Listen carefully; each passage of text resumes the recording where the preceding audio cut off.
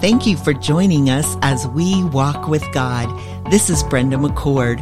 Walt and I are thankful for this opportunity to participate with the Awakening in America, an outreach of the Himmelreich Memorial Christian Library. Friends, Walt and I will lead a Bible study tour in the land of Israel.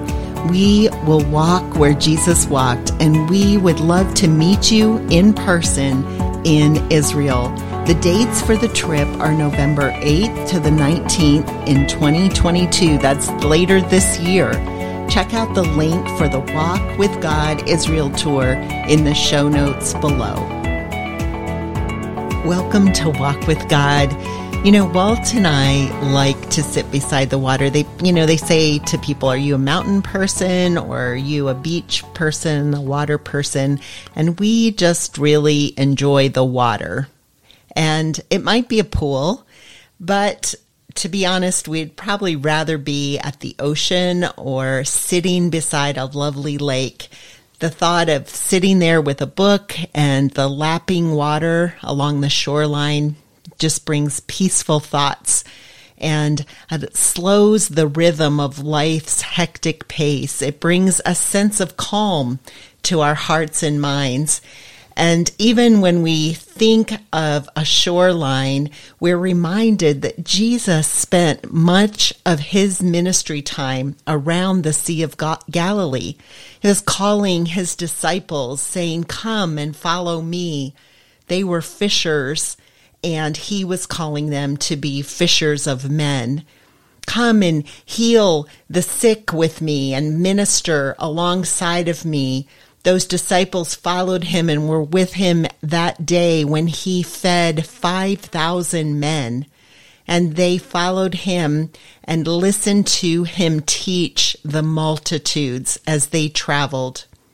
Well, when Walt and I are in Israel and we are traveling to the north and we arrive at the Galilee region, it's a highlight to walk to the top of Mount Arbel and take in the scenic overview of the entire Sea of Galilee. If it's a clear day, we can see north into the mountains and we can see the entire sea and look at that area and that region. This site sets the stage for our time together around this beautiful sea in northern Israel. And Brenda, even as you say that, I get excited because there's times, depending on the season of the year and how things have gone, there's times when you can see Mount Hermon with snow covered at the top of Mount Hermon. And it's just a spectacular sight, looking down almost 1,000 feet from the top of Mount Arbel down to the Sea of Galilee, though it's only a few miles away. Well, let's set the stage for Jesus' time in ministry in the Galilee region. And I said that first, we're going to look at Matthew 11, verses 20 to 24, and we're going to see what is going on there. Then he, Jesus, began to denounce the cities in which most of his miracles were done, because they did not repent. Woe to you, Chorazin, and woe to you, Bethsaida! For if the miracles that occurred in Tyre and Sidon, which occurred in you, they would have repented long ago in sackcloth and ashes. Nevertheless, I say to you, it will be more tolerable for Tyre and Sidon in the day of judgment than for you. And you, Capernaum, will not be exalted to heaven, will you? You will descend to Hades. For if the miracles had occurred in Sodom, which occurred in you, it would have remained to this day. Nevertheless, I say to you that it will be more tolerable for the land of Sodom in the day of judgment than for you. What a stinging rebuke. If you go through all the gospel records, there seems to be 37 miracles recorded. Mark's gospel records the most miracles. And the majority of his miracles were done, the scripture says, in Chorazin, Bethsaida, and Capernaum. However, only 4 of them, the 37 miracles that have been recorded, occurred in these cities. But this shouldn't surprise us, because in John 21:25, we read, Jesus did many other things as well. And if every one of them were written down, I suppose that even the whole world would not have room for the books that would be written. Well, Jesus' ministry over those about 3 years of his adult life, we know that there were times he was up in the area of Nazareth. We know that he spent time at Galilee. We know that he went back and forth to Jerusalem for the various feasts. But today we want especially to focus on the Sea of Galilee. It is one of our favorite places to go in Israel. I think we say that at every place. Yes, every region we go, and we're here for a few days in the Sea of Galilee. It's our favorite place to be in Israel. But we love it there, and there's so much that happened in Jesus' ministry. Our Bibles just come alive on those days. And today, looking at the Sea of Galilee, we want to think about 3 specific miracles that were recorded, and these miracles actually happened on the Sea of Galilee. So if we look at Luke chapter 5, verse 1, we see God's provision. So Jesus has authority over fish and over nature. And we call this the miracle of the catching. God had the power to meet the needs. These fishermen had been out all night long and hadn't caught anything. Yeah, and the Lord comes, and actually they even started getting their nets ready, He has asked them, hey, did you get any fish? And they said no. And they said, go out a little farther. Jesus is a carpenter. He's not a fisherman, but he's instructing the fishermen. And they say, okay, well, go out because you're telling us to. And then when they get this catch of fish, this great catch of fish, they are in shock, and they are realizing that Jesus has authority, in this case, authority over fish and nature. And it shows us it's not just about the fact that their boats were filled with fish at a time in the early morning now, when you're not supposed to be able to catch fish, but there's so much more for us to learn here, that God can meet our needs, both physical and spiritual, that he's able to have that authority. He has authority over the fish, over nature. And so God provides through this miracle, the catching. It gets our attention that who Jesus is. Jesus is God's son. And then we look at Mark 6, beginning in verse 45, and we see God has power to walk on the water, the authority over the laws of nature. We think we can't walk on water, but this truly was a miracle. As Jesus came to the disciples in the middle of the night, they were caught against the waves. They were rowing for hours and hours and were not making any progress on this very small lake. And in the miracle of the crossing, here comes Jesus. He is able to meet us in our times of emergency. He will come to us in our times of need. There are great comforts here for us as followers of Jesus. Yeah, and I love the thought of Jesus rescuing these guys. The fishermen should be able to handle this, but they can't. But Jesus rescues them. But today we're going to focus in on Mark chapter 4, verses 35 and following. And we'll just start with the first 2 verses. On the day when evening came, he, Jesus, said to them, let us go over to the other side. And leaving the crowd, they took him along with them in the boat, just as he was. And the other boats were with him. Well, even in the setting of this, what's the other side?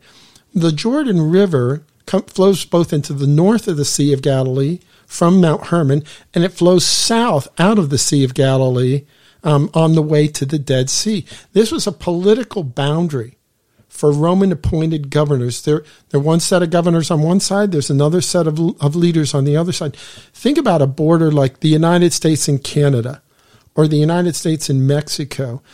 In both of these borders, you just cross over a line and suddenly you have different authorities. And that's what crossing over, even just at this northern end of the Sea of Galilee, even though it's only a few miles, it's just a few miles. It's very easily done, but it's a change of governors. And remember, this we call it the Sea of Galilee. Let's just be honest. It's a lake. And as a matter of fact, it's a small lake. It's 8 miles wide by 13 miles long. It's 141 feet deep. And again, in reality, it's just a small lake.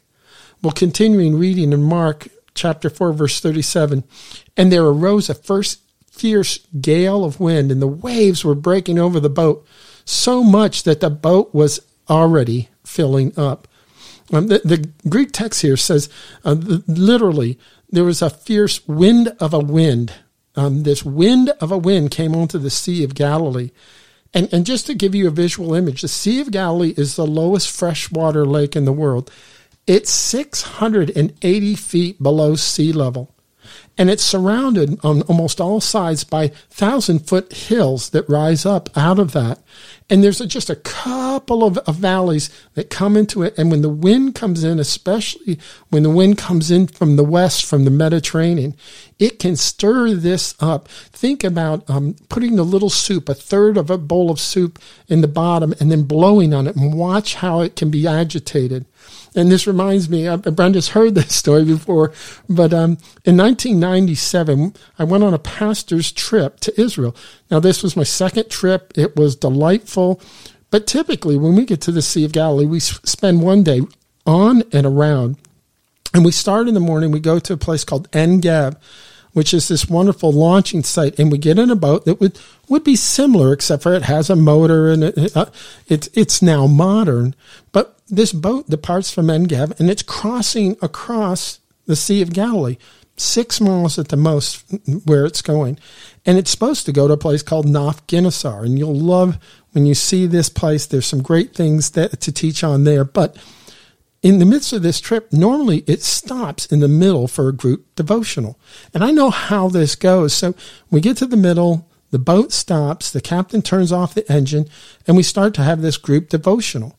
And even as we have this devotional, all of a sudden the radio crackles and the captain starts talking in Hebrew back and forth to the shore. And with that, just as we just started our devotional, the captain starts the engine again. And I realized this isn't normal. This isn't the way it's supposed to go. Because he had a warning come over the radio that stated that there was a storm on the way. And even as he started going across the Sea of Galilee to Naf Ginosar, he realizes, I can't go there. I can't land safely. So he heads south to the harbor at Tiberias. It was one of those trips where you say, this could ruin the whole trip. But my vision is all these pastors standing up in the front of the boat, getting splashed by waves and water and wind, and loving it. They were just so excited to be in a storm on the Sea of Galilee. Me, not so much. Well, and just the whole idea of this particular story in Mark's gospel coming alive, right? Oh, yeah. They felt they were like living this with Jesus and his disciples. They were along with them. Well, let's continue in Mark 4, verse 38. Jesus himself was in the stern, asleep on the cushion, and they woke him and said to him, "Teacher, do you not care that we are perishing?" And I remember Tony Evans was at Moody Bible Institute. He gave one of the sermons for Founders Week. And I remember he preached on this passage. Yeah. And I'll never forget Dr. Evans saying in this particular message, okay, Jesus didn't just fall into a casual nap. He didn't just doze off in sleep. No, he actually took a pillow and he laid down with the purpose of, I am going to sleep. Jesus was probably physically, humanly exhausted, and he was asleep on the cushion. He was sound asleep in the middle of a storm. This storm is raging. As Walt said, this is a fierce wind of a wind. And this storm was blowing all around, and Jesus is sound asleep. I love that image. And then we have seasoned fishermen. on this boat. Not all of the disciples are fishermen, but at least 4 of them are, and they are panicked. These men are afraid of this storm. They know that this wind is serious and it will take their boat down. Yeah, and how ironic, Brenda. The whole reason, it says, don't you care that we're perishing? But the whole reason that Jesus came to earth was because he cared that we are perishing. And I love Jesus telling in Luke chapter 19, verse 10, for the Son of Man came to seek and to save the lost, the perishing. That's his whole purpose of his time on earth, of his ministry for those 3.5 years with those men. That is his purpose, to seek and to save the lost, because he cares that people are perishing. Well, continuing in Mark, verse 39, and he, Jesus, got up and rebuked the wind, and he said to the sea, hush, be still. And the wind died down, and it became perfectly calm. And in the Greek, that word perfectly calm means it immediately, the Sea of Galilee became like a sheet of glass. There wasn't a gradual calming down. It happened instantaneously. Continuing in the text, and he, Jesus, said to them, why are you afraid? Do you still have no faith? And they became very much afraid, and they said to one another, who then is this, that even the wind and the sea obey him? They were very much afraid. At first they were fearful of the wind and the waves, the storm. Are they going to perish? But now they're fearful of Jesus' authority. And I love this fact that the wind and the waves and the sea, they all obey Jesus. But his disciples struggled time and again to obey him, to believe him, to follow him. And before we get too critical about the disciples, so do we. So do we. There's times when we get distracted. There's times when our faith is weak. There's times when we need to say, Lord, I believe, but help thou my unbelief. This is a message about God's protection, his authority over wind and waves and water. And this reminds me even of Moses at the Red Sea, backed up against the Red Sea with the Egyptian army bearing down on him, and God confusing the army, and God saying, Moses, reach out. And with that, the waters part, and they cross through the Red Sea. And that authority that Moses prefigured is now full bore with Jesus. And we're reminded even through these overview of these miracles on the Sea of Galilee, Jesus came to earth to ultimately give that sacrifice of his death on the cross. But through these years of ministry, he was calling people to himself. His disciples were following him. And we know that there are important lessons for us to take away in the miracle of the catching, that God has the power to meet our needs. He will take care of us. And then in the miracle of the crossing, God has the power to meet us in our time of emergency when we need someone to come alongside of us and help us. He will do that. And then the miracle of the calming, that God has the power to calm the storms of life. And in this week's show notes, you'll find a link to a song that has blessed Walt in my heart. Sometimes he calms the storm.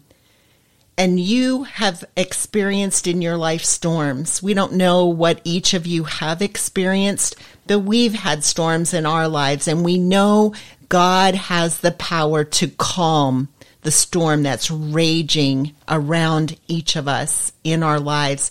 But there are times when we're in the middle of the storm and he chooses to bring the calm to us. You know, as we grow and mature in our Christian walk, there are times when he wants us to trust him in the storms of life. These are the days when we can grow in our faith and we experience the peace he promises to give us. Dear friends, we encourage you to call out to him each day in every situation you face, and may you continue to faithfully Walk with God. Thank you for joining us as we walk with God. This is Brenda McCord. Walt and I are thankful for this opportunity to participate with the Awakening in America, an outreach of the Himmelreich Memorial Christian Library. Friends, Brenda and I will be leading a Bible study tour in the land of Israel. We will walk where Jesus walked, and we would love to meet you in person there in Israel. The dates for the trip are November 8th through the 19th of this year, 2022. Check out the link for the Walk with God Israel tour in the show notes below.